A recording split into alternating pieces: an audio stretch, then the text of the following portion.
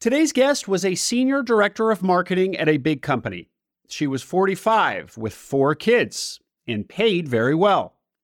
But she looked up the corporate ladder and saw more of the same. More presentations, more meetings, more travel. And she decided she didn't want that for the next chapter of her career. The problem was that big salary, or said differently, golden handcuffs. To unshackle herself, she'd need to find a solid replacement income. Gretchen Roberts tells the story of how she did just that by buying a business, and why it was accounting firms, of all things, that became her target. Not the most obvious choice for a marketer, although as you'll hear, Gretchen used the fact that she is not a CPA to her advantage. After listening today, if you find yourself interested in accounting, bookkeeping, virtual CFO type businesses, make sure to also listen to my interviews with Patrick Dichter and Chris Williams. Links to those in the show notes. Okay, please enjoy this conversation with Gretchen Roberts, owner of Red Bike Advisors.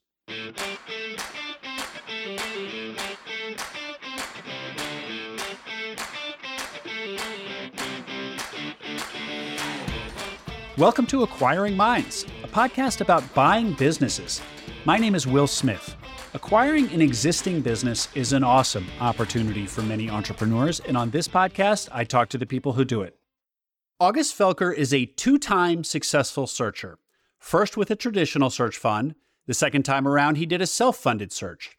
Today, August runs Oberle Risk Strategies, an insurance firm with a dedicated practice group for searchers and acquisition entrepreneurs like you. If you've got a business under LOI, Oberle will provide complimentary due diligence on that business's insurance and benefits program. A great, no-risk way to get to know August and team. They love helping searchers. They've worked with hundreds. Oberle is a specialty insurance brokerage for searchers by a former searcher. Check out oberle-risk.com, oberle-risk.com, link in the show notes. Gretchen Roberts, welcome to Acquiring Minds. Thank you, Will. It's great to be here.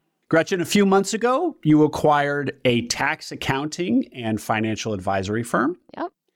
You are not an accountant or finance person yourself, but you did this to pivot out of a corporate career for the next chapter of your professional life.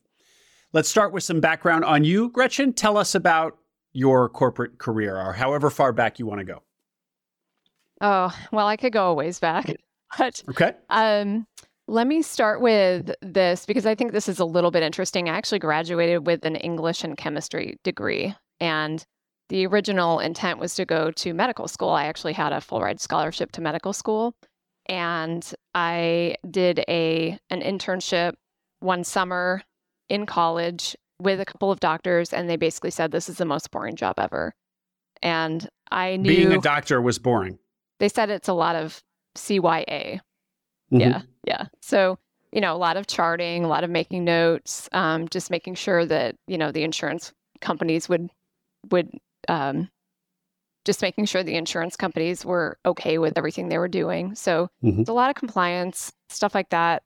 And I didn't really understand at the time why I decided not to go. I just knew that wasn't for me, right? Mm-hmm. And I think since then, what I've discovered about myself is I am really entrepreneurial. And so, I went into corporate America, go figure. But when you graduate with an English degree and a chemistry minor, what are you going to do with that, right? So I started out in corporate America, and then I ended up having 4 children total. And as my babies were little, I worked for myself. So I wasn't running a company. It was, if you think about Robert Kiyosaki's cash flow quadrant, I was still on the left side of the quadrant. I was self-employed, right? And so I had clients. I was doing work for them. I kind of learned how to run my little mini business, but I didn't have a team or payroll or anything like that. And what kind of business was this, Gretchen? It was writing and marketing.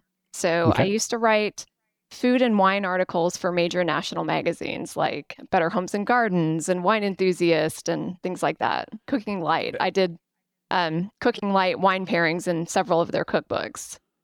This sounds like, the ideal possible job for a lot of people. Was it as good as it sounds? It was a lot of fun, and we had a huge wine rack in the basement because I got tons and tons of free wine from PR firms. I got to take a lot of trips to, Champagne, France and Sonoma and things like that. So it was a lot of fun. But again, I think this goes back to what I said in the beginning. Why didn't I become a doctor? I think it goes back to I'm a lifelong learner, and I kind of hit a wall at some point there. And I said, I've done this. I've been doing it. I'm tired of writing about red wine tasting like pencil shavings and going with, steak. There's got to be more to life than this. So at that point, my kids were getting older, or they were in school. And so I felt like it was time to go back to work full time. So I ended up going into corporate America again.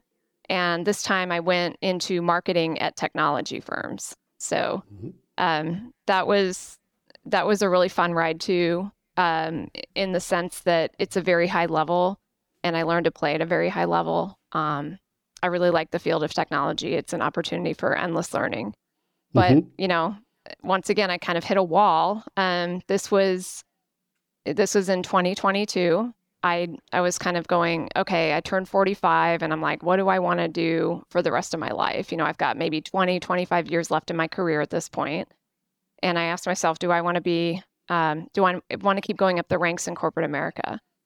And at this point, I was a senior director, and my job basically consisted of making PowerPoints to present to executives, traveling, and sitting on Zoom meetings, and then some budgeting here and there.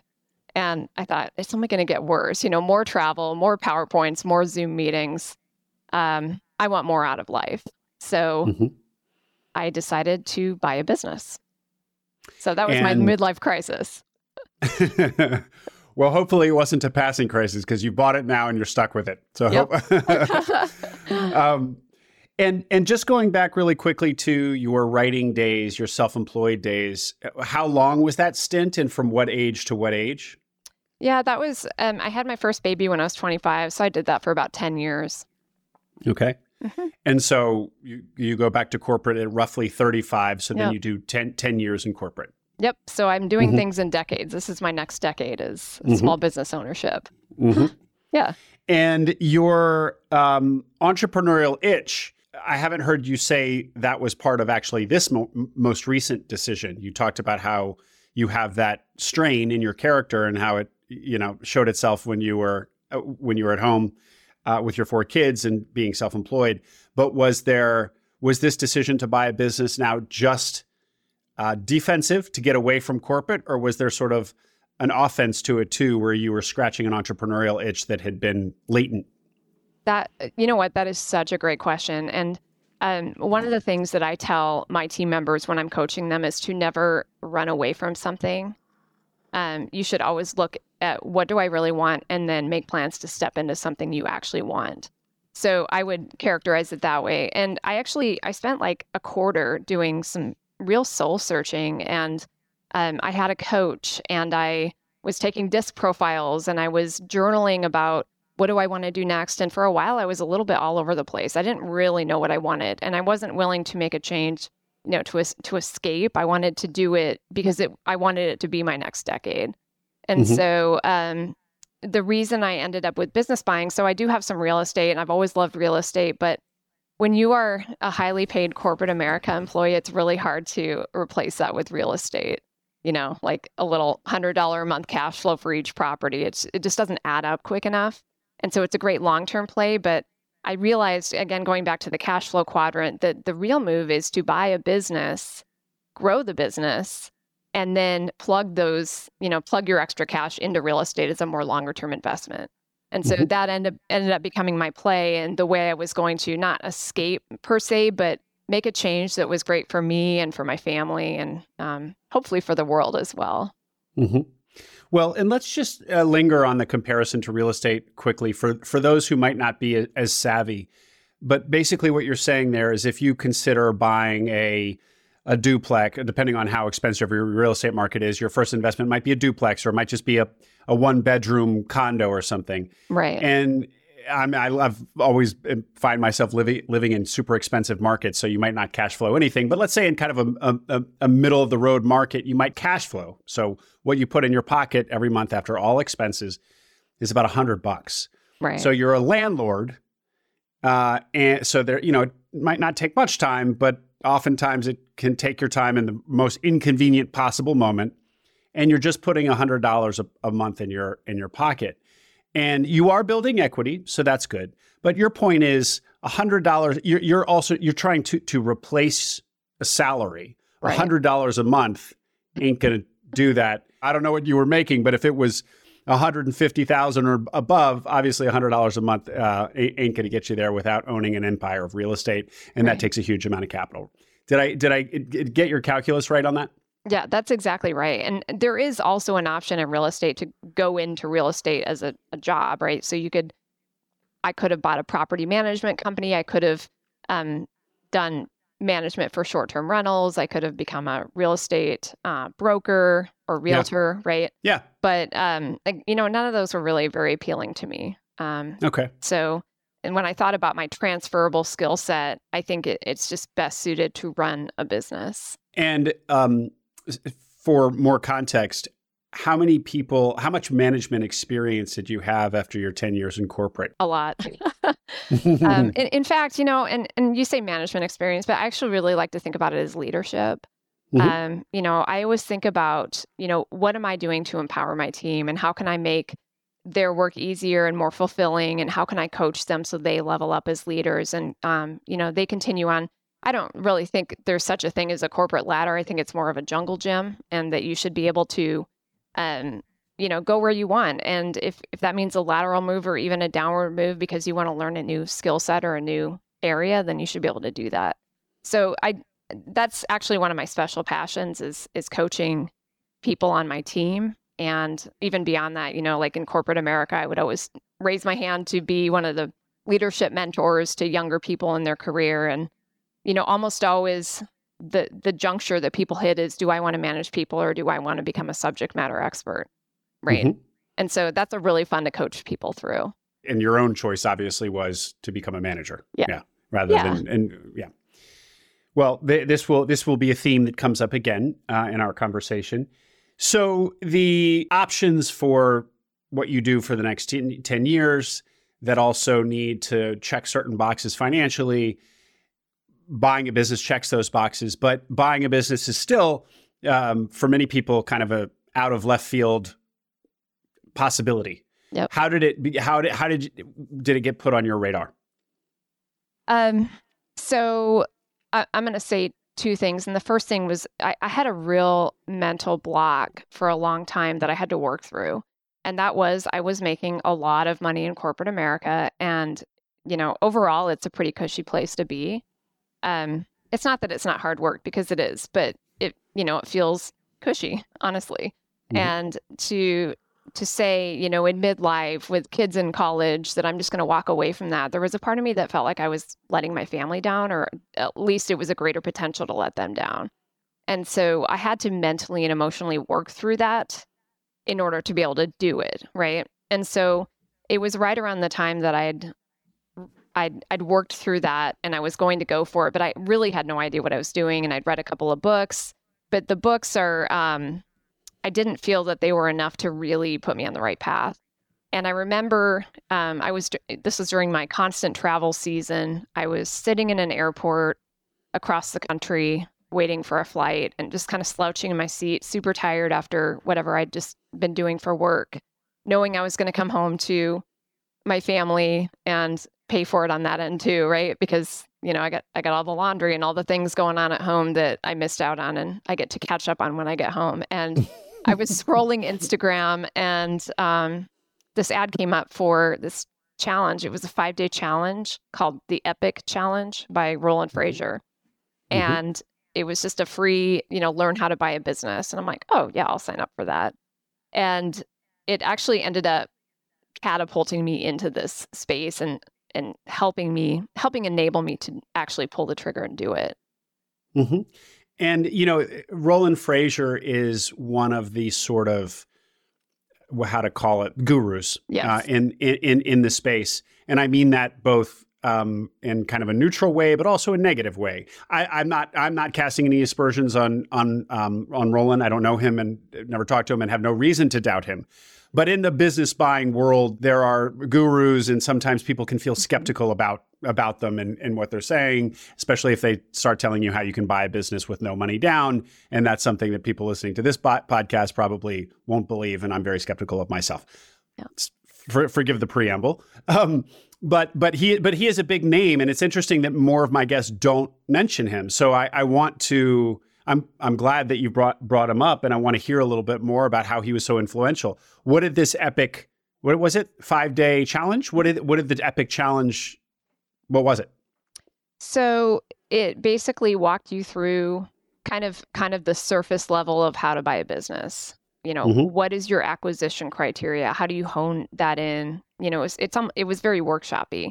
I'd work sheets on my desk of what are my business buying criteria, how to go out and avoid working with brokers, generally speaking, and just do direct sourcing yourself. And so I had a whole lead funnel. I'm a marketer, and so that part was easy for me to set up a lead funnel. And then I just met with people, and I set up super broad. I set up, service companies in the Southeast, and I was just doing cold outreach. And so my first call was with a waste management operator, which in retrospect, not my thing. And then it's nobody's thing, but a lot of people have done really well with waste management, septic pumping businesses. Yeah, you're talking to the right audience here. Dirty people jobs. Love that sort of thing. Yeah, exactly. Well, for sure. And I think though, and I had calls with landscapers, and I had calls with all kinds of different service businesses. And every single time I had a call, I honed my criteria because I get off the call and go, I don't want this, and here's why. And with the waste management, it was actually that the guy told me they have these geographical routes and you're kind of pinned in. And all the guys cooperate with all the routes. And so you can't really grow or take over anybody's route. And for me, I wanted a growth lever that was exponential, or at least the ability to do that. So that was one example of a little rabbit hole I went down that helped me hone that criteria via the program I was in. You already know that business owners are making amazing use of virtual assistants, often based in the Philippines. And while virtual assistants are helpful, virtual professionals are transformative. More Staffing is a boutique agency that hires A players in the Philippines, not for simple tasks, but for deep competency work. Think operators, supply chain managers, controllers. More Staffing de-risks your engagement with a 12-month guarantee to you, and they provide coaching for 6 months to their talent when an engagement begins. That means your hire is coached in the background, no additional cost to you, so that your working relationship flourishes and is as successful as it can be. Global staffing is increasingly the norm, and building the muscle within your business to take advantage of it will be crucial in the years ahead. Speak with More Staffing about the pool of capable, affordable managers they can connect you with. Check out morenow.co. That's morenow.co. Okay, a lot of follow-up questions there. First of all, very interesting observation about a route-based business, like a septic pumping business, and how it has a route, and how the competitors kind of respect each other's territory. Yeah. And so it's going to require a lot of gumption or more acquisition of your competitors to grow in those markets. I mean, frankly, it sounds very mafia-esque. It's like you stay on your turf and I'll stay on my turf, sort of thing. Unless you want to create a turf war, like you better follow the rules, sort of thing. Now, Gretchen, tell us about this proprietary outreach. This is something that comes up again and again on the podcast. Lots of also skeptics there, including yours truly. It always seems like a lot more work than it's worth. But also, I've also heard on this podcast countless stories of it working spectacularly. You seem to have gotten some pretty good results from it. So elaborate on that process for us, please. Well, so to be clear, the deal I ended up buying actually did come from a broker, but Okay. I was doing both. I'm not against brokers. Some of the gurus, as you mentioned, do teach to stay away from brokers completely because they don't get it, what you're trying to do. But I was open to working with whoever was going to bring me a good deal that fit my criteria. I wasn't going to box out brokers just for the sake of some kind of principle. But so in terms of direct outreach, it's the same thing as in real estate. If you look at LoopNet is the commercial real estate platform, everybody says LoopNet is where deals go to die. And I'm not saying brokers are where deals go to die, but I think there's a lot of business owners out there who they know they need to get on the ball and they probably need to explore selling, but they haven't gotten around to it because they're too busy with the day-to-day, and or they just think they're going to live until they're 100 and run the business, or various reasons. Some of them don't want to pay the fee of a broker, which is understandable. And so this is just like with real estate. If you do your own personal private outreach, you can catch people who are in that state of mind. And I actually, so I haven't acted on any of this yet because I'm still kind of neck deep in the current firm that I just purchased in June. But I have several leads that I talked to that came through my own private outreach that we're still in contact, and we're discussing a down the road acquisition. So I think it's a great way to yeah. And were you using, I don't want to spend too much time on this because we have so much more to talk about, but just give us a little bit of the anatomy of your outreach. Were you using scripts, for example, that Roland provided, or did you write your own copy? And also, how did you build your list? So I wrote my own copy because that's my trade. I'm a marketer. I don't even recall if they had copy, but I did a sequence. So as a marketer, I'm thinking about this, putting myself in the person's shoes. This isn't an instantaneous decision by any means, right? And so I think, and the magic is always in the follow-up, always. You may have to follow up with somebody 10, 12 times before you get an answer from them because the timing just wasn't right. And so I set it up to go on I think it was the total cadence was 6 months, and there may have been 4 or 5 touches in there. And in terms of the list, so again, I was at first just pulling. I can't remember the name of the program, but it's something that if you have a library card, every library has this database, and you can pull info from it. And then I just went on Fiverr and I got somebody to get me all the email addresses. And then I plugged them into this software. It's called Lemlist. There's lots of them out there, but it's just a cold outreach software. And it also does LinkedIn. And so I was also connecting with people on LinkedIn. Again, cold outreach through Sales Navigator, just asking if they wanted to sell their business. And I got tons of responses. Tons of responses, really. And can you quantify that at all? Like, how many individuals do you think you outreached to, and how many did you get some sort of warm response back from? So I don't have my funnel numbers in front of me, but I'll give you some guesstimates. I probably reached out to maybe 1,000 people over the course of 4 or 5 months. And I probably corresponded with 200 of those, and I got on calls with probably about 50. Really? Yeah. It worked. So that's a 5% email to actually getting on the phone ratio. That's a very strong. Getting on the phone to getting an acquisition is a whole other story, right? That's that's like a brand new funnel that gets incrementally smaller, obviously. Because there has to be a good fit. And so in a lot of these cases, I was almost just sort of honing my skills, right? Understanding what questions to ask. I asked for everybody's financials. I had my own NDA that I sent out. I would ask for their financials, and then I started reading financials and trying to understand like what makes a good balance sheet. What's great about this, where are the opportunities, and just really doing that through the financials. And so by the time I actually got to purchasing a business, this had been like a second full-time job for me for 4 or 5 months. Yeah. And so I was pretty well versed in what questions to ask, how to connect with the seller, how to read their financials quickly and understand if it was a good or a bad deal, et cetera. And through the pain of you having to learn the hard way by doing it, are there any learnings there in terms of what message landed best with sellers, what you were saying wrong and that might have been off-putting to start, but over time you honed? I think the number one thing I heard from sellers over and over like a broken record is that their biggest concern in selling was their team. They wanted their team to be taken care of. I heard that so many times. And so I addressed myself to them as an individual buyer who really, truly care. This goes back to the leadership thing we talked about earlier. Like, I really care about the team. I want to keep your team. I want to keep them in place. I want to continue your legacy. And so that messaging really did resonate with people. Yeah. Fantastic. Fascinating. And was that also, we don't have time to go through all the 6 or 12 touch points of your email cadence, but was your initial email which of course is going to be probably the one you craft the most, or maybe the first, second, and third you craft the most. Do they basically contain a similar message? Yeah. That I'm an individual and okay. All right. And here's my background, because you have to establish some credibility too. Of course, now I have way more credibility than I did then. Because, these small business owners don't necessarily think there's a transferable skill set from corporate America. But and some of them too were sort of wowed by my background, and they thought, well, why do you want to buy this small business? And I'm like, you have no idea.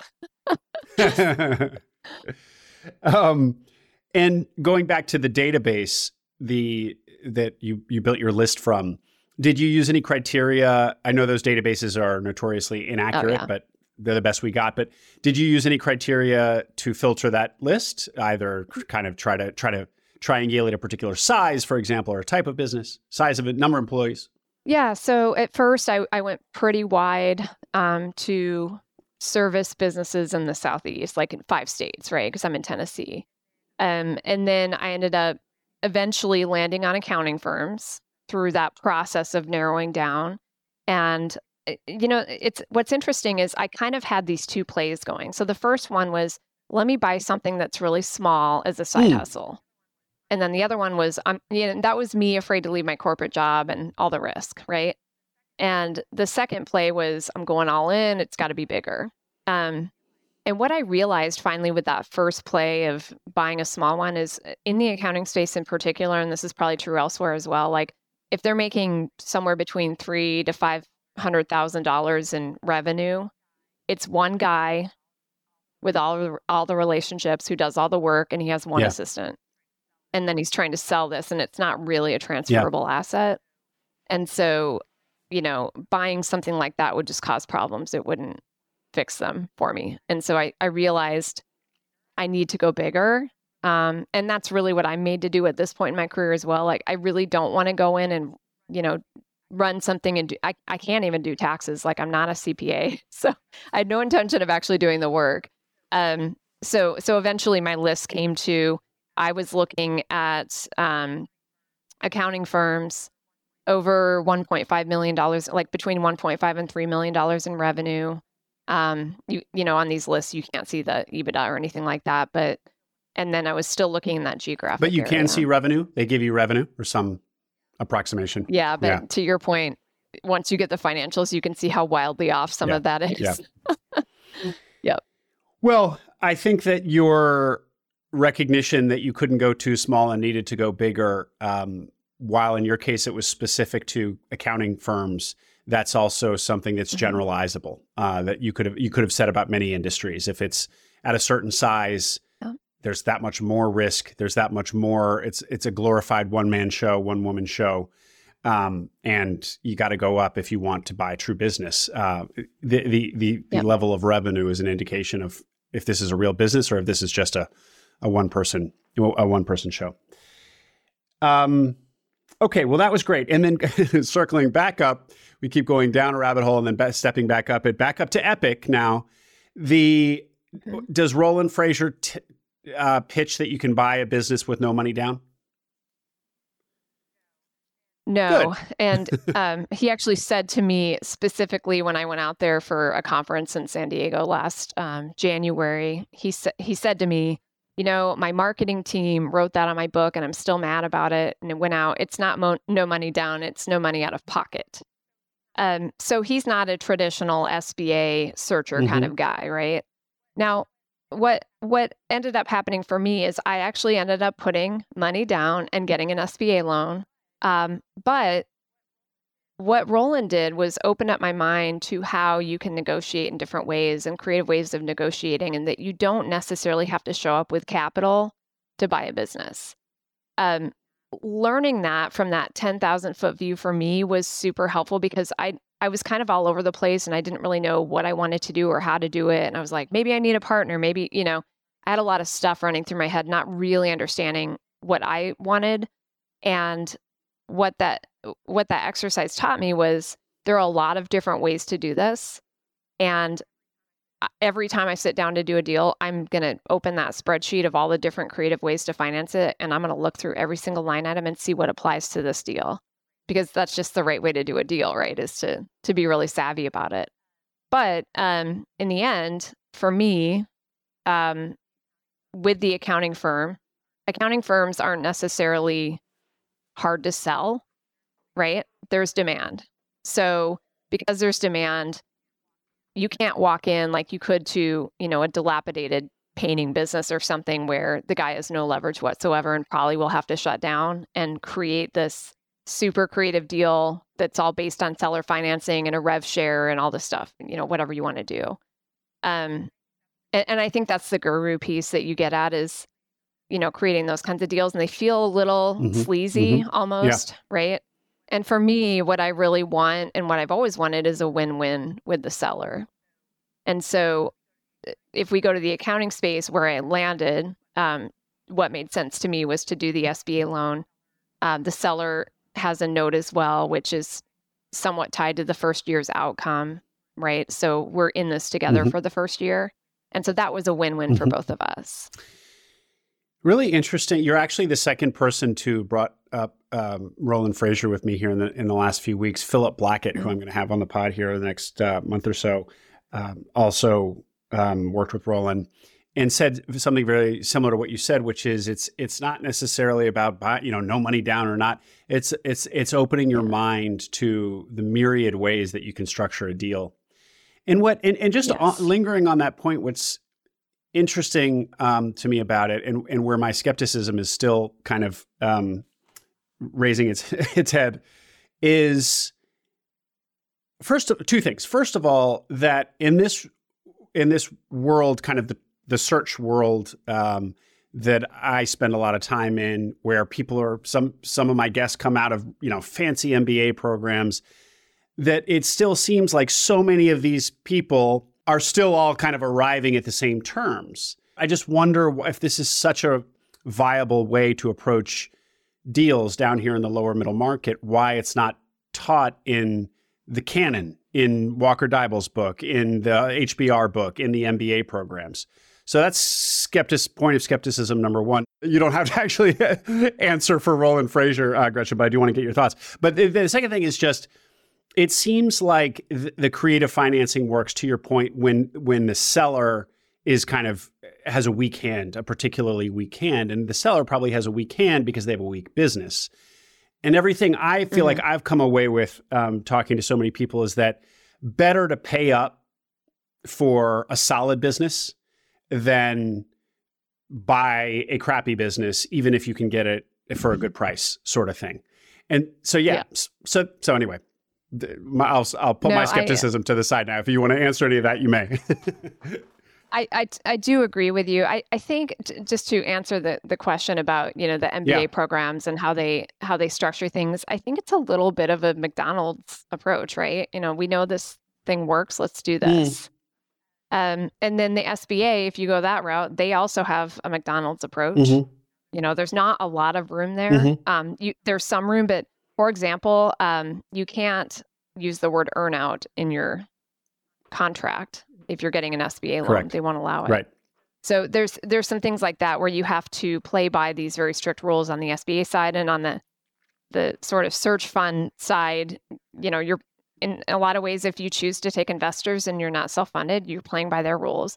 And if you are self-funded, then you probably just don't have the exposure to that kind of creativity. And I'm not knocking MBAs by any stretch of the imagination, but I think that what Roland teaches is a little bit more of the art of negotiation, let's call it. So it's a little bit more creative and right-brained, right? But the thing you said about the distressed businesses, I actually have a Post-it note on my desk, and this is from one of the Epic coaches, and it says, "I buy opportunities, not problems. I buy history, not potential. I buy profitability, not turnarounds." And I know some people like to buy turnarounds, but that's not my game either. It's stressful enough buying a business that runs and that makes money. Right. Yeah, exactly. Like, it's hard enough, even if if you're lucky enough to get a good business, it's still going to be hard as hell. Yep. Right. 100%. Right. Yep. So, but that was actually those words of wisdom were actually from an Epic, somebody from the Epic team? Yes. Oh, okay. Yep. Okay. Okay, fascinating, Gretchen. And then I want to rewind even further back to you. And I really want to hear this. The mental and emotional block that you had because you needed to get comfortable with feeling responsible to your family, and was this some sort of an abandonment of your responsibilities? So how did you get over that? What you said there was a process to get over that. How did you do that?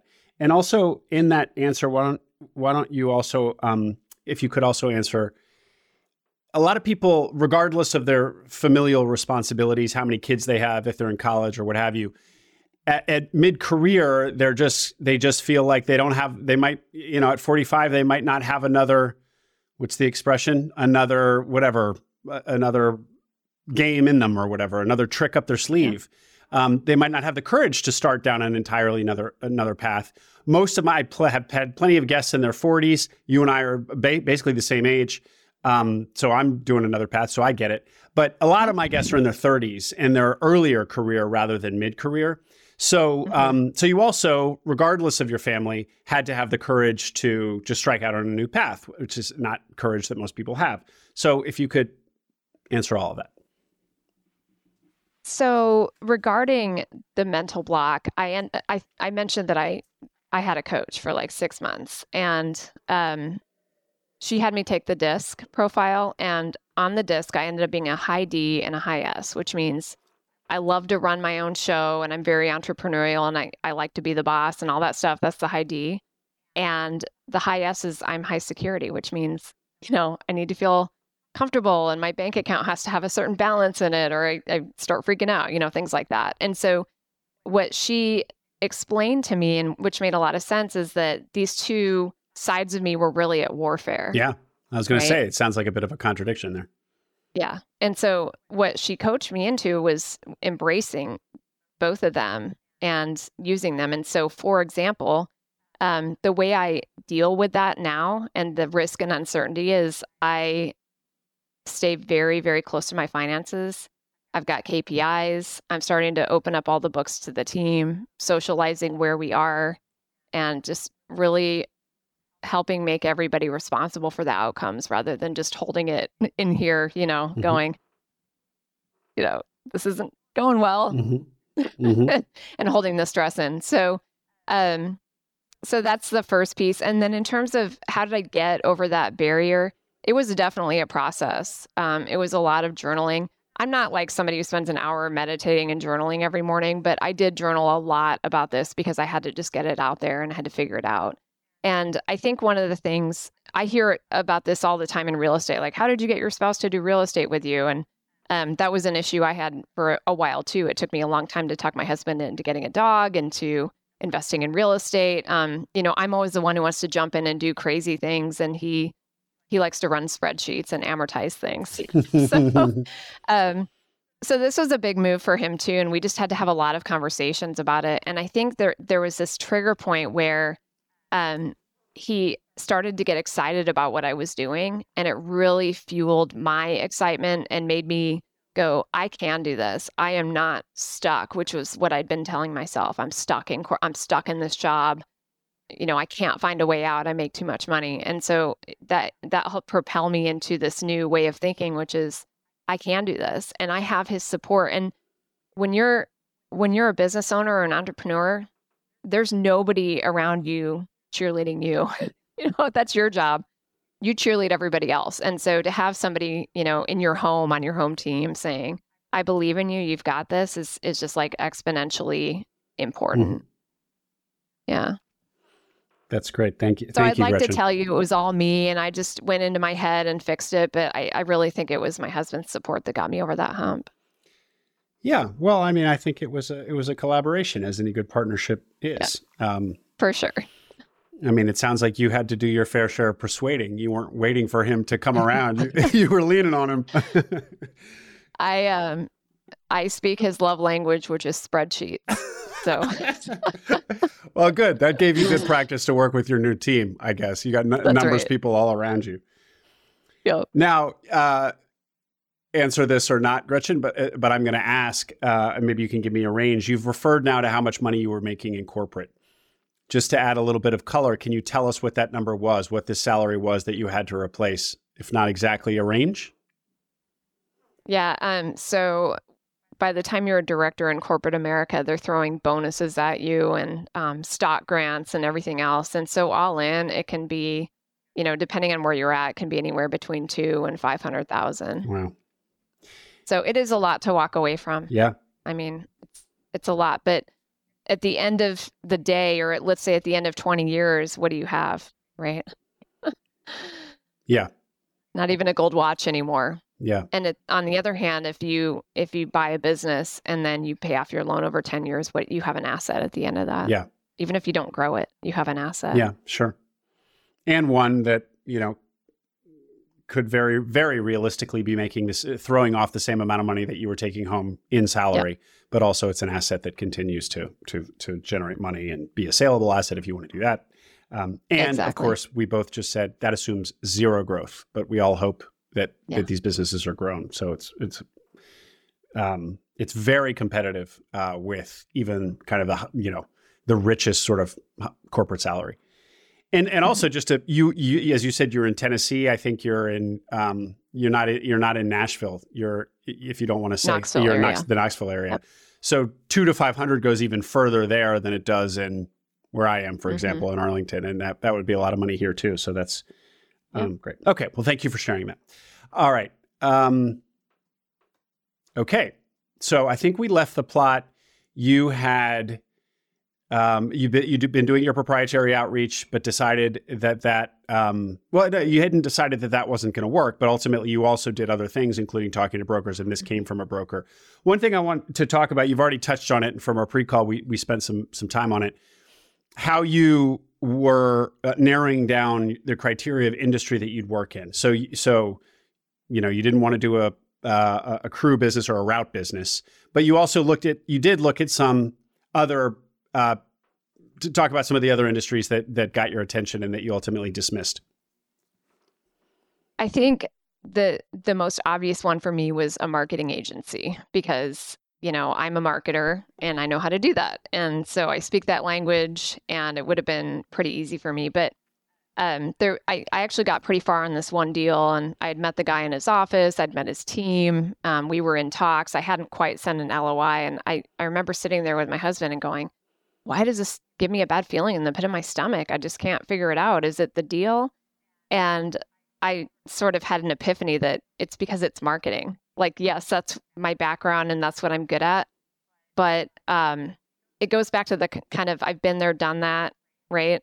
I'm ready for a new challenge. And so buying a business in an industry I've been in most of my career, there's nothing new to learn, right? Mm-hmm. Well, and that's not true. There's always something new to learn, but I'd kind of reached the end of my path there and I was ready for something different. Mm-hmm.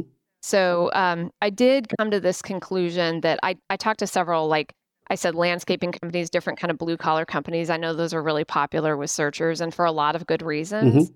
But knowing myself, I think, and this goes back to I love being a coach and a leader to my team. I just really don't feel that I'm the right person or that I have the right personality to manage blue collar workers. I just don't necessarily understand them and their intrinsic motivations. And I would probably come across as really clueless to them. Mm-hmm. Right. So I think, I can take my professional / marketing background and I could pivot that into a different kind of professional services pretty easily. And I know how those, how that brain works and sort of the white collar worker at their computer, typing away and producing intellectual property, basically. I knew that I could pivot into that. And so I kept narrowing that criteria down and eventually I landed on accounting firms. It's so interesting. I interview a lot of people who buy blue collar businesses, and I'm always asking, they're almost always, not always, but almost always white collar people themselves. Coming from a corporate background or otherwise. And I always ask them this question about that adjustment because there invariably is an adjustment. Yeah. And some people handle it better than others. But I don't know why I don't ask the question more like, well, why didn't you just go for a white collar business to begin with and just avoid the whole the whole question. I don't know why white collar style services businesses don't come up more in search. Don't get me wrong. I've had some. I mean, Patrick Dichter and Chris Williams both also bought finance related businesses like yours, and there are other examples. But I wonder why. I'm just wondering out loud. I wonder why blue collar is so. Maybe because they're more plentiful. I don't know. Anyway. That could be. Yeah. I actually don't know either. Gretchen, you had dialed in your criteria pretty tightly by the end. You actually had a really clear list. Could you share that with us? Do you recall that? I actually have it here. It's in my journal. Great. So, this was January 9th, 2022. And so again, this is industry agnostic. It was just what would I like to have if all my boxes were checked, or the majority of them, right? So the first one is essential even in a downturn. And I think we all understand that after COVID, right? Mm-hmm. Margin for an operator so I can work above the business.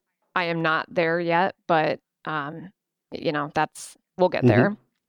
The ability to control the margin. So I don't want retail unless you also own the rest of the supply chain. So you either have to have a vertically integrated business, or it has to be where the margin's in your control, which kind of leads to services.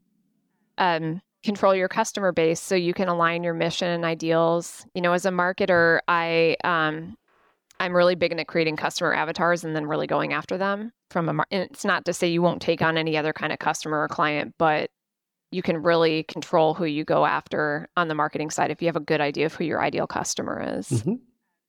Potential to modernize. So this firm I bought was actually pretty modern, in the cloud, technology driven. But I've been interviewing candidates for a couple tax accounting roles, and most of them come from these firms where they're using paper and Excel sheets and everything else. So there's lots of potential in this industry to modernize. And that's both on the client side and also on the team side, right? So on the client side, we still have some tax clients who actually physically bring their papers into the office. So I want to fix that. Recurring revenue, repeat customers was another one. This one I love, a small percentage of the customer's operating expenses. And the reason there is that way they're not always reevaluating your prices, right? So I've started to learn that if we take on startup businesses or really small businesses, and with our pricing on tax and accounting, it's just a way too big a percentage of their overall operational expenses. And then, they end up being the harder clients. And so going back to who's our ideal customer base and who's my avatar, it's going to be somebody with, let's say, $1 million up in business revenue, because then they can afford us. And, this is the HBR idea of being enduringly profitable. I mean, unfortunately, the IRS is not going anywhere, and it just gets more complex. And so does business finance. And so I think this industry will be around for a long time. And that makes me, actually, that's not what excites me. What really excites me about the industry is I think a lot of accountants are just sort of churning work out, and they're kind of reactive. And this firm is really based on being proactive, helping clients not just get their taxes filed, but also how can we save you money? How can we plan for your future? We're also starting VCFO services, so we can be really proactive, like, hey, let's help you do forecasts instead of just looking in the rearview mirror, stuff like that. So there's a lot of really exciting potential to me for things that I personally, as a small business owner, want out of an accounting firm that I think we can do to modernize this space in general. Fantastic, Gretchen. Well, let me a couple of follow-ups to that list. First, on just a point on the being a small operating expense. This is a classic criteria you hear from savvy private equity folks, where the best place to sit is strategically important to the client's or customer's overall initiative, but very low on their expense. So they can't do without you, and you're also so they're never going to let you go, and you're also such a low expense that when cost cutting time comes around for them, and they're going line by line by line, reverse they're looking at all their expenses from biggest to smallest. You're way down the list, so they're not going to get there for a while. You see this in manufacturing a lot. I love that one. The what did you say? Control your margins. Yeah. Which is basically control your some sort of pricing. What's the word I'm looking for? Pricing. Value pricing, probably. Okay. Value pricing. Pricing power. Yeah. Value pricing. Pricing power. Yeah. I would think that it would be hard to have much pricing power in a service like this, which is, there are a lot of, you do have a lot of competition. So how do you see this as having you having kind of margin control in this business? So I think that if I focus on hiring people who have, and I actually just hired a new tax manager, and I think he has this, is real world business experience where they actually, they aren't just an accountant pushing papers around. They actually know what clients need and want, right? And so it's less about like, I checked your boxes and filed your taxes, and it's more about, I understand what you actually need from me, which is advice and counsel. And then it becomes a relationship too, right? And so they're coming to us because they've got things going on in their business. Maybe they're acquiring a business. Maybe they're getting ready to sell, since I'm on this podcast. That has happened quite a few times already. But it could be other things. I just talked to somebody who's just starting her own. She just left her law firm and she's starting her own firm. She's super excited about what all she's doing, right? So, we get to be there for that.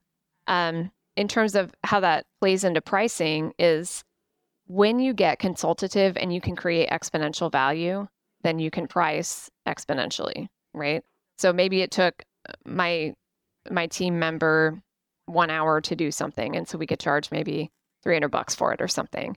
But what if it saves them 50 grand? Mm-hmm. Mm-hmm. What are we going to charge for it, right? Mm-hmm. And so we're not going to charge them a huge percentage of the 50 grand, but maybe that's a $5,000 job. Mm-hmm. So to your point though, not everything's like that. They're like compliance work, like taxes and bookkeeping. Nobody wants to pay for that. Nobody cares about it. They have to have it. And so to me, the exciting part and the value proposition is in selling the proactive, so it's, let's go beyond tax compliance and let's talk about your tax strategy. Mm-hmm.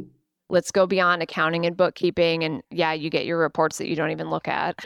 And let's talk about how we can forecast your headcount for next year and your revenue. What are the drivers for growth in your business? Let's have that discussion. That's what's exciting to me, and that we can do value pricing on. And is there a precedent in the industry that you see elsewhere in the industry for these sorts of services being the market being receptive to them? Mm-hmm. Yeah, for sure. I think, chief financial officer level is way out of reach for most businesses, right? So there's this idea of fractional CFO, or virtual CFO is another name for it, which is what we're calling it. And it's really, you plug that person in, as a fractional team member almost, and they're giving you all this financial value. And if you probably know this too, but large companies, like the number two person in the company is the CFO, right? It's not the chief marketing officer, although I would like that. It's the CFO. And why is that? Because they don't just hold the purse strings. Like they are doing, the financial planning and analysis, all the forecasting, they run all those numbers that make the company successful. And so I will say this, there are a ton of small business owners who don't understand it and don't want it. But there's a nice pool of those who do understand it, and they understand the value and they do want it. Mm-hmm. And then the question for everybody in your world that you probably answer every day, AI. AI is not going to come eat the business? That's a good question. I think for now it's not the kinds of, I'm learning on the job, by the way. My previous experience with tax returns was, dumping all the papers on the CPA and then signing some forms and hoping we get a big refund and don't owe a lot, right? I'm now getting into how the sausage is made, so to speak, and it's really complex. And it's not so complex with like a straightforward W-2 job, 1040, nothing else. But when you're a business owner and maybe you have properties, maybe you've got a partnership, like things escalate very quickly in terms of complexity. Yeah. So on the tax side, I'm thinking not yet. And on the bookkeeping and accounting side, I think there is opportunity there for AI automation, let's call it. I don't think anybody's quite figured out how it's going to work yet. And AI can't account for messy clients and missing documents. Yeah. So there's always going to be a people component. But the way I see it is, I don't want my team to be on the bleeding edge of technology just for the sake of it. I implement technology as required or as needed to boost their productivity. And I think this is a perfect example. So we are moving to a new client management / process management platform as we speak. And I made that decision not because I wanted to disrupt the team, but because I want to make them more productive when the next tax season rolls around. And the software does have AI helper, but it's really for composing client emails. So if these accountants aren't sure what to say, the AI can help them. And I think that's a great tool for now, and that's how we can dip our toes into it for now. Well, the other thing about you wanting to kind of offer upmarket services and more value-added services is that it's like you going in that direction anyway happens to be a nice hedge against AI, because AI, if it comes after your business, it's going to start nibbling, the lowest value stuff, the kind of the bookkeeping stuff first. And, and if you're, a lot of your revenue is coming from much higher value services anyway, then maybe that won't be as threatening to you if and when it does come. That's totally right. Because I think, and this is true of everybody, right, is they want to be able to trust somebody. And again, going back to like the business owner doesn't really have a lot of people they can confide in or trust. And if they're working with, a virtual CFO or their tax person, and that person knows their numbers, they can actually talk to them. And sometimes all a business owner wants is just somebody to bounce things off of. Right? Yeah. Not an AI spitting out when their headcount plan should fall into place. Yeah. I mean, and maybe this is me getting older. I mean, I studied computer science, and I now find myself having an aversion to technology, but I am just not going to use ChatGPT as a consultant. No matter how good it gets, I'm just not going to have an intellectual conversation or back and forth with a robot. I mean, maybe in 100 years, they're so good, it's really indistinguishable. But like, I just have an aversion to it, anyway, I digress. People need people. At 55 minutes, we haven't even heard about the business that you bought. So we got to pick up the pace here. I've had so many side questions for you. Tell us about what is now Red Bike. What was Adam Shea? Tell us the broker, how the broker found it for you, and then tell us all about the business, please. Awesome. This is the best part. So I had, my own personal outreach going, and then I also was outreaching with brokers. I think you heard this from other guests, but I got to the point where I realized there was most of the accounting specific brokers would not even speak to me because I don't have a CPA. And it was partly them, and it was partly what they felt their clients wanted. And, once I found that out, I'm like, that's fair. I don't want to talk to one of your clients who's selling who expects me to have a CPA, because it's just going to be a non-starter for both of us. So it saved both of us time. It wasn't really a big deal to me. I wasn't bitter about it or anything. I just worked with brokers who were more open, which meant that their clients were more open. And so I first heard about Adam Shea, CPA. It was in October of 2022. And at the time, I looked at it, and then I just kind of moved on for various reasons. This was back when we didn't really cover this, but I was still in the frame of mind that I would need a partner who was a CPA or an EA. And this is back to the smaller business. Maybe I was going to have them run it, and then I would be above the business and acquire more. And I eventually realized that wasn't the right thing. So I didn't go after this one because the person I was going to partner with at the time thought it was too big. So we ended up not doing a deal together, obviously. And around January, I saw that the listing was still up. And so I called the broker again, and he said, oh yeah, we've had some offers, but the way, and I don't know specifically about what had happened prior to this, but I can say more generally that a lot of CPA firm acquisitions by other CPA firms, like the bigger ones will swallow the smaller ones up, but then they require the sellers to kind of stick in with them and put their equity into the bigger firm. And if you want to be done, that's not necessarily a good choice.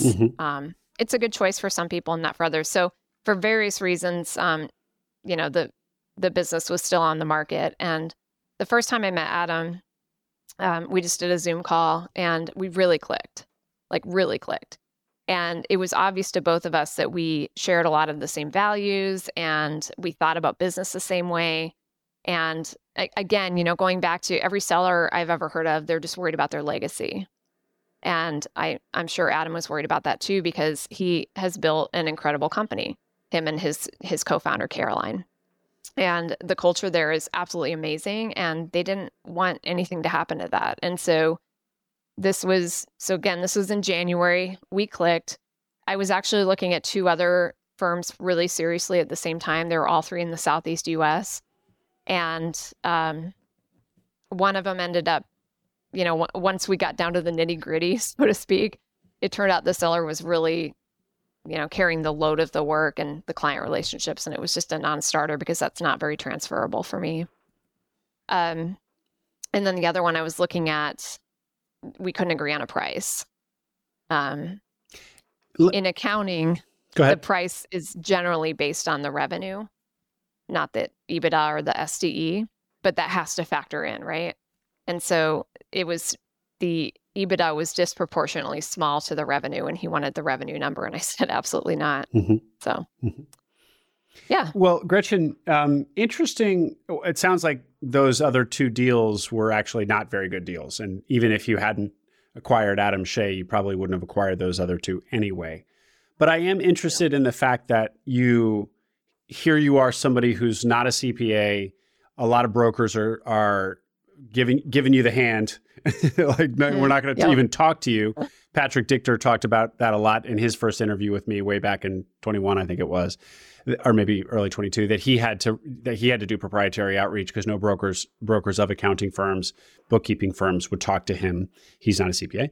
And yet you were still able to have what seems like decent deal flow, that you had 3 businesses you were looking at in this space. So it seems like, it wasn't so hard to find targets, even though you're not a CPA, even though brokers who work in this space didn't want to talk to you. I really found it was a dichotomy. The owners were either willing to talk to me and open and actually interested in what I was doing, or absolutely would not even talk to me. Okay. So, yeah, it was pretty easy to weed out, prospects that I would not be going after with those criteria.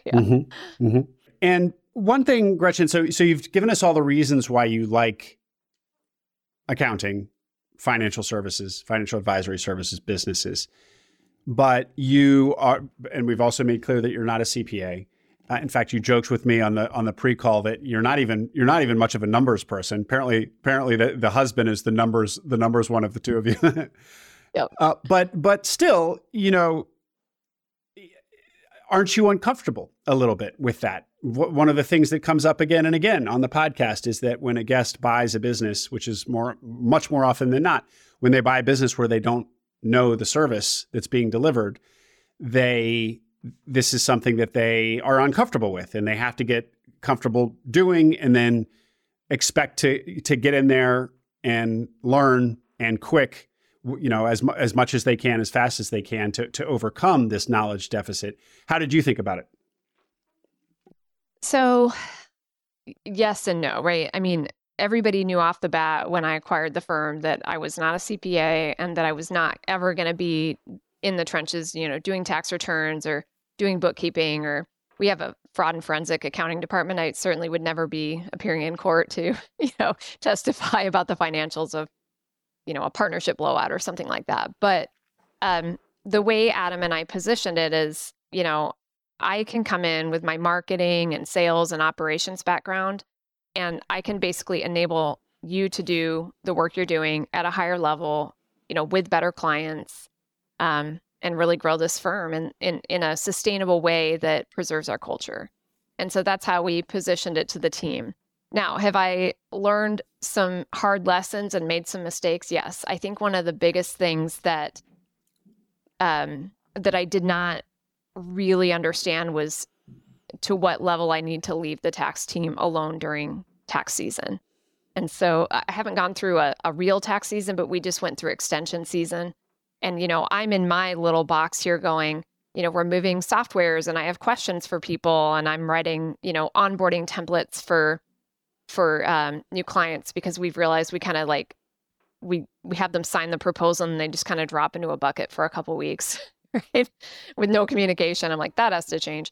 So I'm asking the team to do things that are important to me, but are not urgent for them. And so that was one of the little lessons I learned is don't ask the tax team to do anything until after October 16th. And some of that was learned the hard way, people got upset. So I had to backtrack and say, hey, I'm learning and I need you to tell me what the cadence is here and just tell me what I'm doing wrong so I understand for next year. Yeah.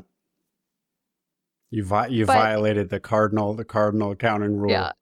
Apparently. I just had no idea. Well, who would? I mean, other than people who worked in the business, a completely innocent error. But when you said you had to learn the hard way, I guess, and it was communicated to you that you just made a boo-boo. How was that communicated to you, just out of curiosity? How does a new team push back hard against the new boss? So what's interesting with this team is that they're all really nice to my face. And they're like, and I'll say, well, this and this, and that. They're like, yeah, that sounds great. And then they'll all talk amongst themselves. And then one of them will become brave and call me and say, you know what we're all really thinking? Oh. Yeah. But, for me, I try to be really humble about it and go, I do bring a level of expertise in here that is new to this company. But I also am learning on the job and I'm counting on all of you to help me understand your work, your workflow, what are your pain points. And one of the things I actually did, which I think gave me a leg up, is that very first week I had hour-long one-on-ones with every single person on the team. Mm-hmm. And it was partly get to know you. It was partly you get to know me, make you feel comfortable. But I also uncovered, some of the opportunities that I felt that I could execute on in the business based on their feedback. Yeah, it's funny. I haven't heard that for a while. I used to ask that, and maybe I should return to about meeting with the staff and how some of my guests have gone around if there's not too many people and had a meeting or a lunch with every single person on the team and how valuable that's been not only building rapport but uncovering opportunities for change, for improvement. Yep. The kind of nice to your face but then there being grumblings among themselves and then somebody eventually, back channels it to you. Is that a dynamic that you had seen in corporate as well? Is that kind of a common dynamic or was that a new thing for you? This is a little bit new to me and I think it's particular to this culture because the culture is really good here. Like people genuinely care about each other. They want to be helpful. And so there's this, they want to be, when I'm asking for something, they want to give it to me, and it's partly because I've asked and I'm on the team and it's partly because I'm their new boss. Probably there's some dynamic there too, I'm sure. But they're like, she doesn't get it. She doesn't understand how overwhelmed we are. Yeah. And I don't. And so, that's the learning curve for me is to understand what that is. And so I do have a couple people in particular that I'll be like, hey, you know what I said on the team call? Did that drop like a lead balloon or was it okay? And I'll just kind of get some feedback from certain people around the team to tell me what they think is really going on so I can be a better leader. That's great, Gretchen. And what about the point of, so not being a CPA, not being one of them, as it were, something that the vast majority of my guests also experience.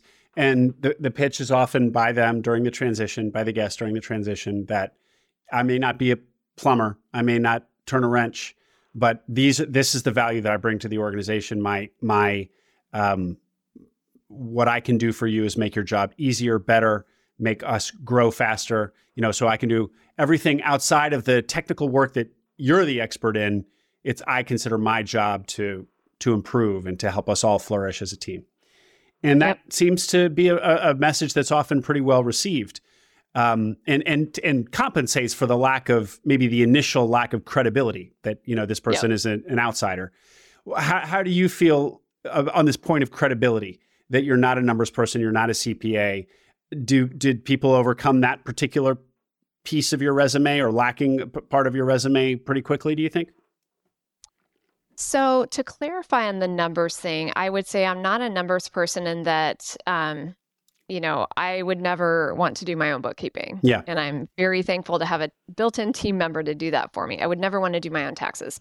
Where I am a numbers person, and this comes from my marketing background, I think, 20 years ago, you could be in marketing and just like write content, do brand stuff, and everything was fine. But it's really evolved to where it's very KPI focused and very metrics focused. Yeah.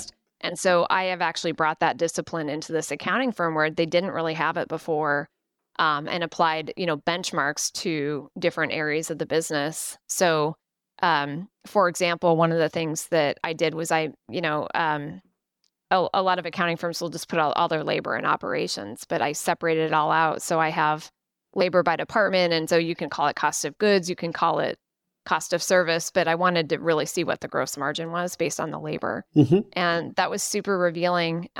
It's way too high.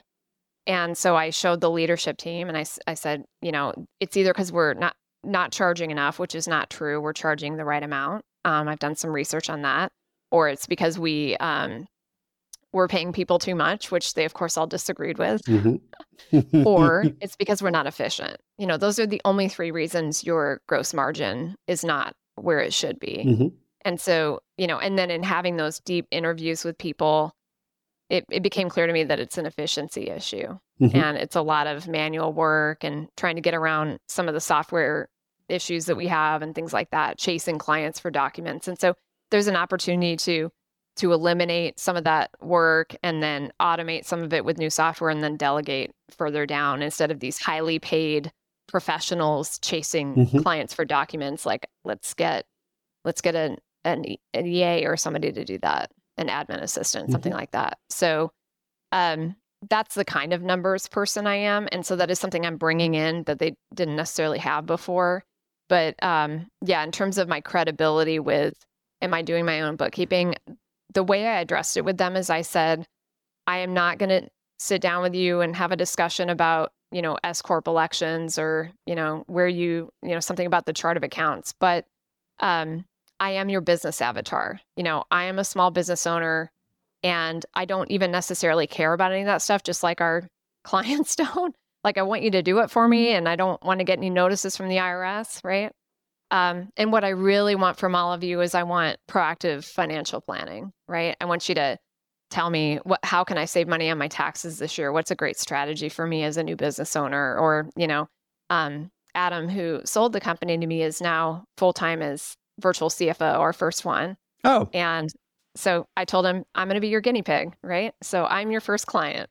Oh. And we'll work the processes out on Red Bike Advisors, and then we'll take it out to the market. Yeah. Oh, well, really great. So he wanted to remain in the business. Yeah, he, I think so he's not retirement age or anything, but I think like a lot of people who run their own business for a long time, they just get really tired of, getting calls all the time because like the IT isn't working or just having to fix all the stuff all the time. It can be pretty mind numbing and exhausting. Yeah.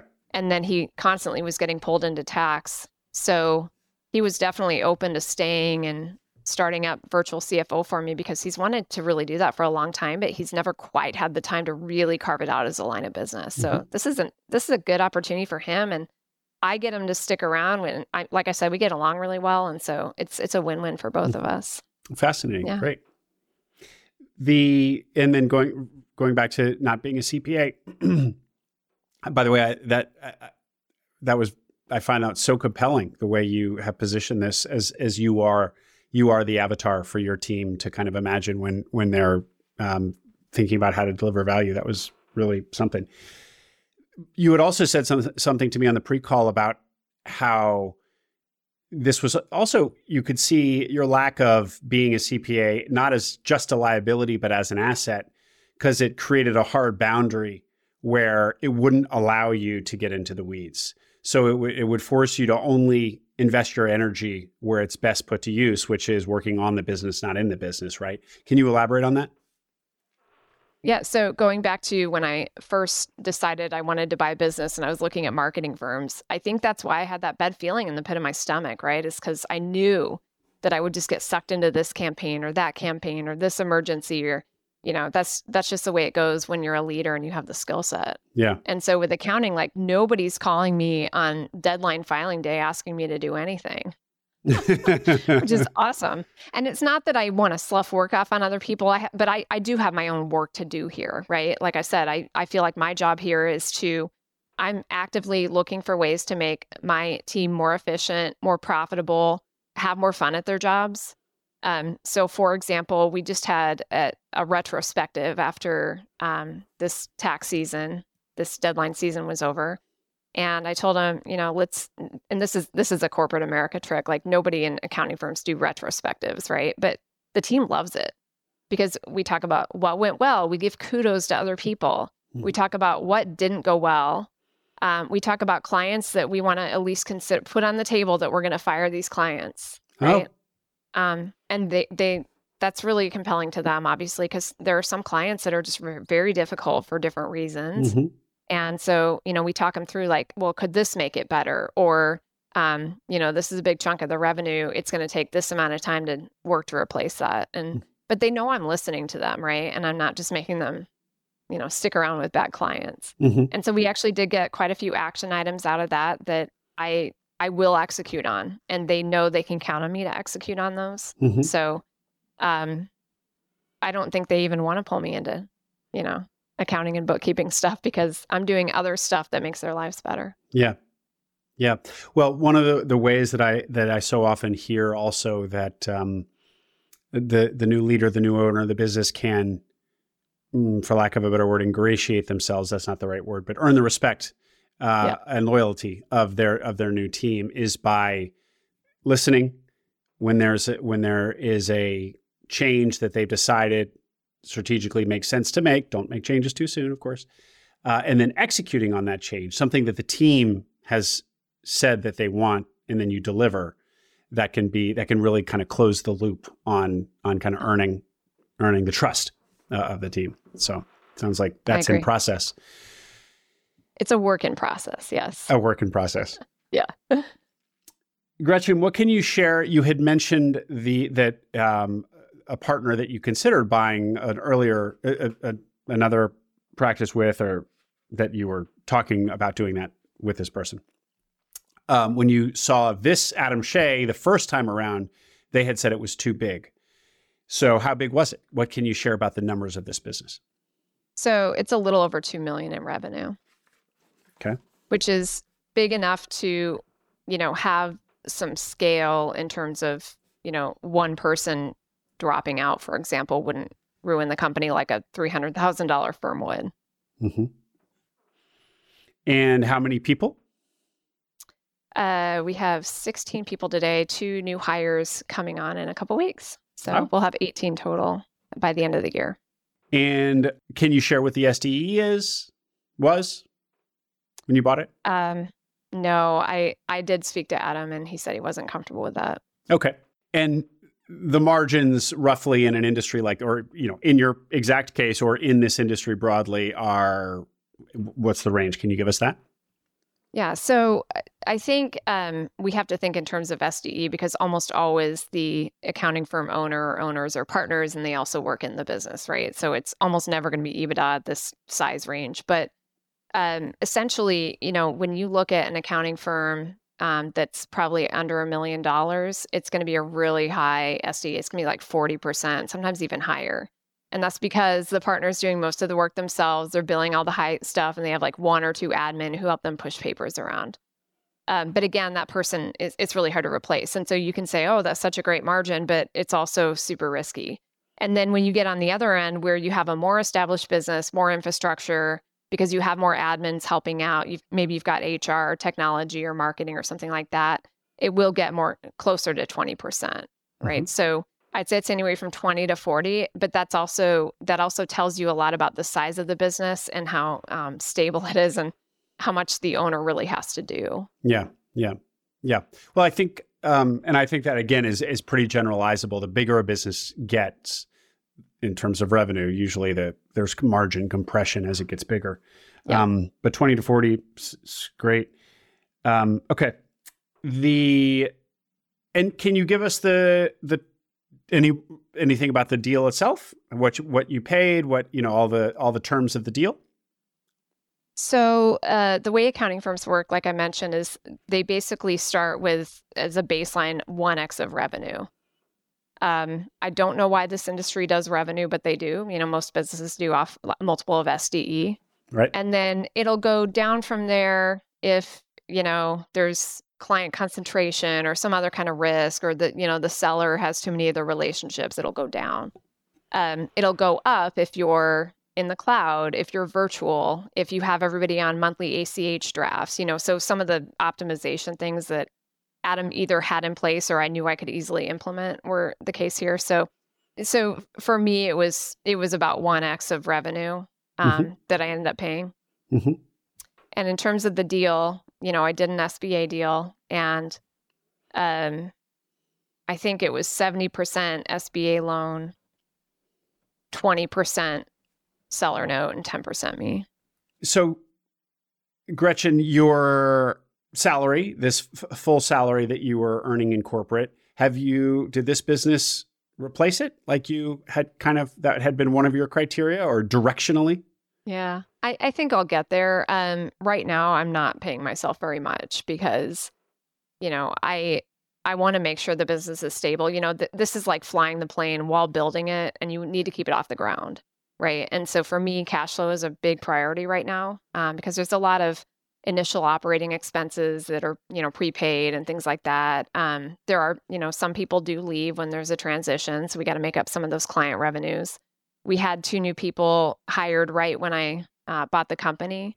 And so there's a little dip there. So that's like a headcount investment that will pay off, but it's a little dip in the beginning. So my goal for the next year is to stabilize and operationalize and just really work on the efficiency. And then, that's probably a 3 to 6 month goal. And then I really want to turn to marketing, and I have dual marketing funnels. So one is clients, which is not really super difficult. I think the difficult marketing funnel is hiring. So my next step after I get everything stabilized, I get our software where I want it to be, and the team's humming along, is I want to put those funnels into place to start growing. And so once I start growing, then I'll probably get back to my corporate America salary. Mm-hmm. So you're leaving the cash in the business. One thing, or reinvesting it, however you want to put it. Mm-hmm. One thing that I thought was interesting about how you thought about this in the pre-call, you said that I guess in theory, you could take out your full salary if you wanted, but instead you're taking out less and leaving another piece, this other cash in the business to do all the things you just said. And you compare that to your corporate salary, where you didn't need all the salary you were making. So you were taking a chunk of your corporate salary and putting it into some investment. Mm-hmm. So to take the ball from there and elaborate on this. Yeah. So, at some point you can only spend so much money living in Eastern Tennessee. So, we were taking, when I would get a stock grant, for example, and it would vest, we would, buy a piece of real estate or something like that. And so this is the equivalent of that for me is, I'm reinvesting in the business. And, when people say their business is their baby, I didn't really understand that. And now I have a business and, I have 4 kids, and I'm like, I feel like I'd do anything for this business. Mm-hmm.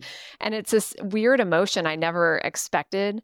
But part of that reinvestment, becomes really important when you're running something that you feel like you'd do anything for, So I don't want to just keep the plane off the ground just for the sake of having the right amount of cash flow and keeping it flying. But I want to soar, mm-hmm. I want to grow it.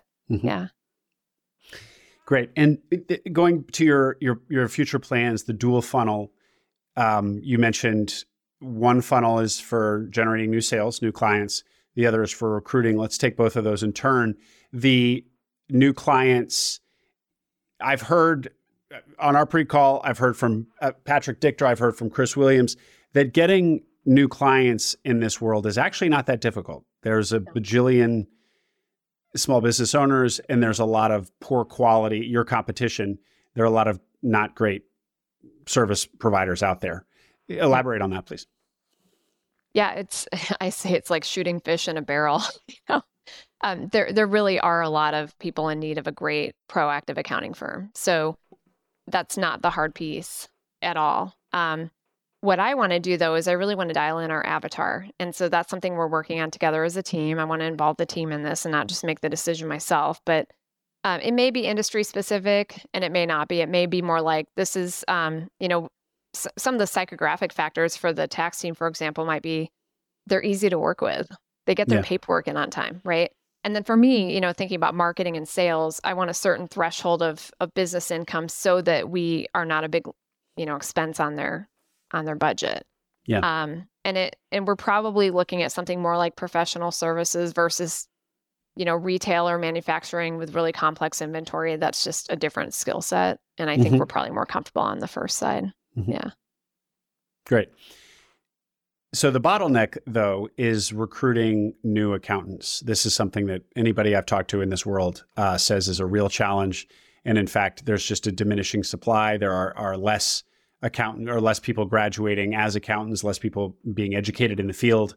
So how do you see addressing that over the next 10 years?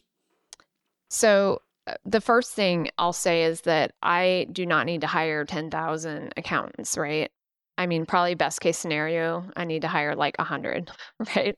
Something like that. Even if it was 1,000, it's a much smaller number than, when we talk about this entire field, right? So I'm not worried about finding the ones I need for the time that I run this business. But the way that I'm planning to do that, because I don't want to just hire anybody because I'm desperate because we have a shortage, I want to hire the best people. So how do we do that? I have a theory, and this goes back to the time I spent where I was raising my kids and working part-time myself. I think accounting for a lot of firms is you're either all in and you're working 70-hour weeks during tax season, or you just opt out. That's it. And there's nothing in between. And so my plan is to offer part-time roles to people who want to keep their hand into an intellectually stimulating profession.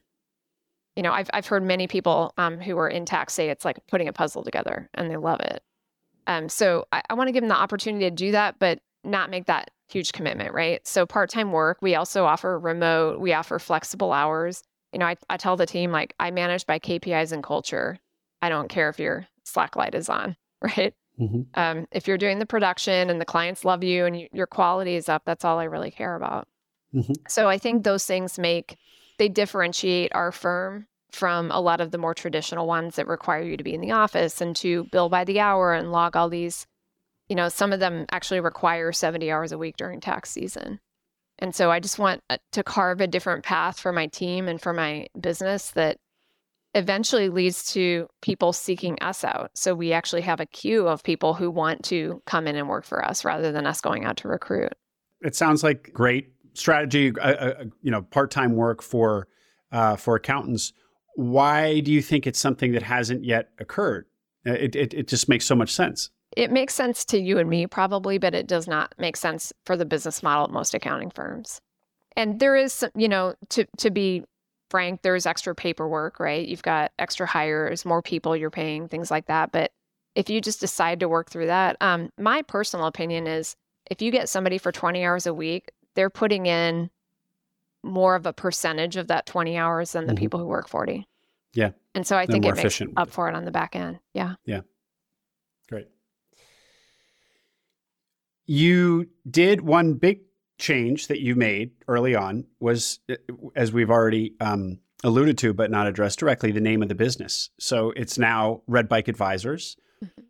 Was that your marketing person? So you were probably,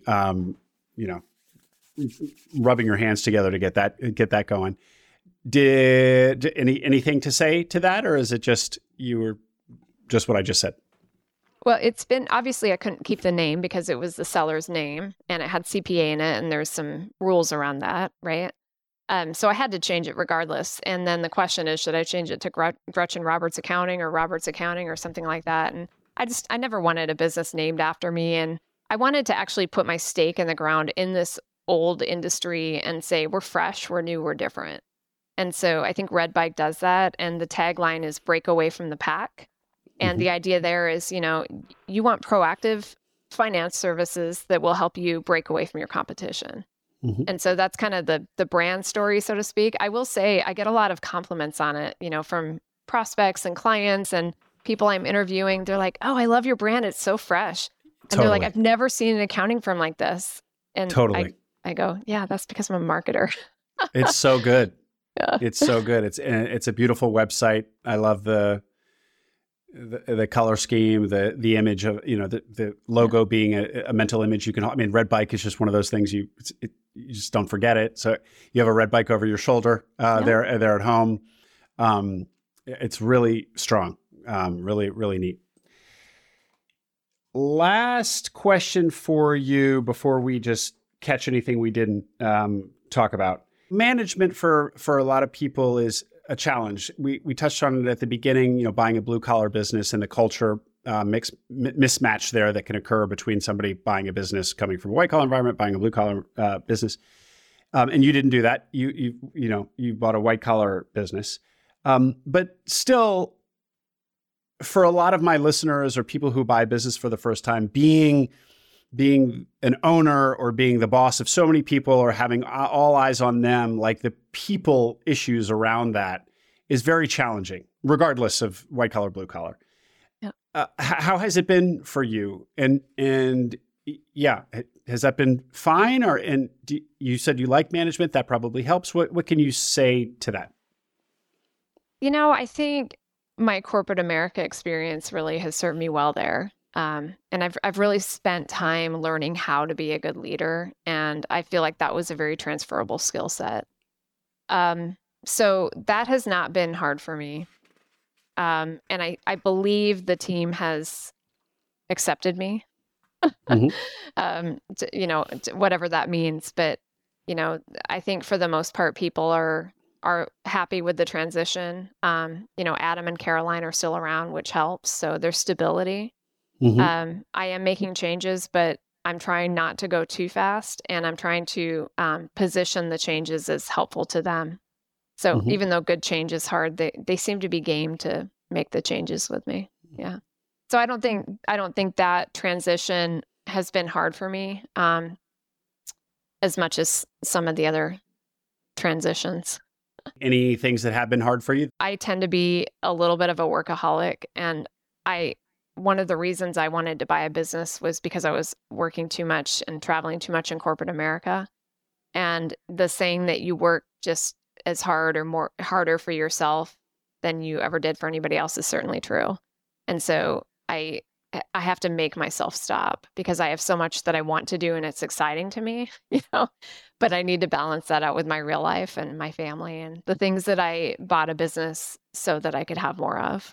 Gretchen, on this point about management, one of the other, you're an experienced manager. You feel at home being a manager. You've invested a lot of years in becoming a better manager. It's something you've really focused on in yourself. One of the things that is going on in this shift in the world to remote culture is that I think some of the value of being a really good manager is lost over the wires of the internet. It's easier to be, if you're a really good manager, it's easier for that value to kind of manifest in one face to face than over Zoom or over Slack.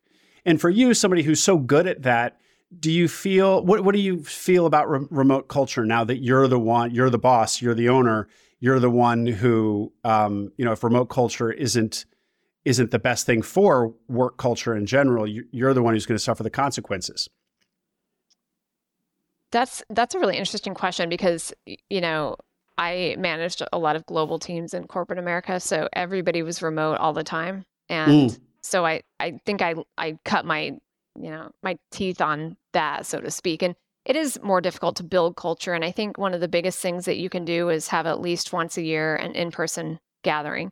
And it can't just be to do work. You just have to let people get to know each other and develop relationships because they take those back to their home offices, And so then the next time somebody needs something from somebody else and this guy has never, been in person with anybody before, and it's just like a computer box asking for a favor. But once they've met and talked about their dogs and their kids, that other person's going to do that favor. And so to me, I think that's probably the biggest thing is to cultivate in-person relationships at least once a year. I'm having our leadership team meet quarterly in person. But I will say accountants are, at least my accountants, when Adam sold the business to me, he called everybody in for lunch and he said, oh, hey, like, let's do lunch and then we'll do our team meeting. And there was a rumor going around that he was going to make them go back to the office. And they were all like really upset about it. They did not want to go back to the office. And so it was almost like, oh, he's just selling the business. Do we get to stay home? Do we have to go back to the office? Okay, we're fine then. So there's a lesson there for the transition, the announcement, everybody's day one announcement. Start a rumor of some bad thing happening, and then when you come in as new owner, it'll seem, like good news by comparison. It was pretty funny. Yeah. So yeah, I think the majority of people really do want to work from home. We do have an office, but nobody really goes in. And so I guess in that respect, because I have a remote team, I'm glad that they all enjoy that and view it as a benefit. This was fantastic. Really, a really neat acquisition. I love the energy you're bringing to it, and the kind of fresh eyes, because you're kind of a marketing person, a data-driven marketing person, coming to an industry that seems pretty stuck in its ways. It seems like there's a lot of potential for unlock there with your particular skill set. So be eager to see how it goes. Thank you very much, Gretchen. Thanks for coming on. Thank you.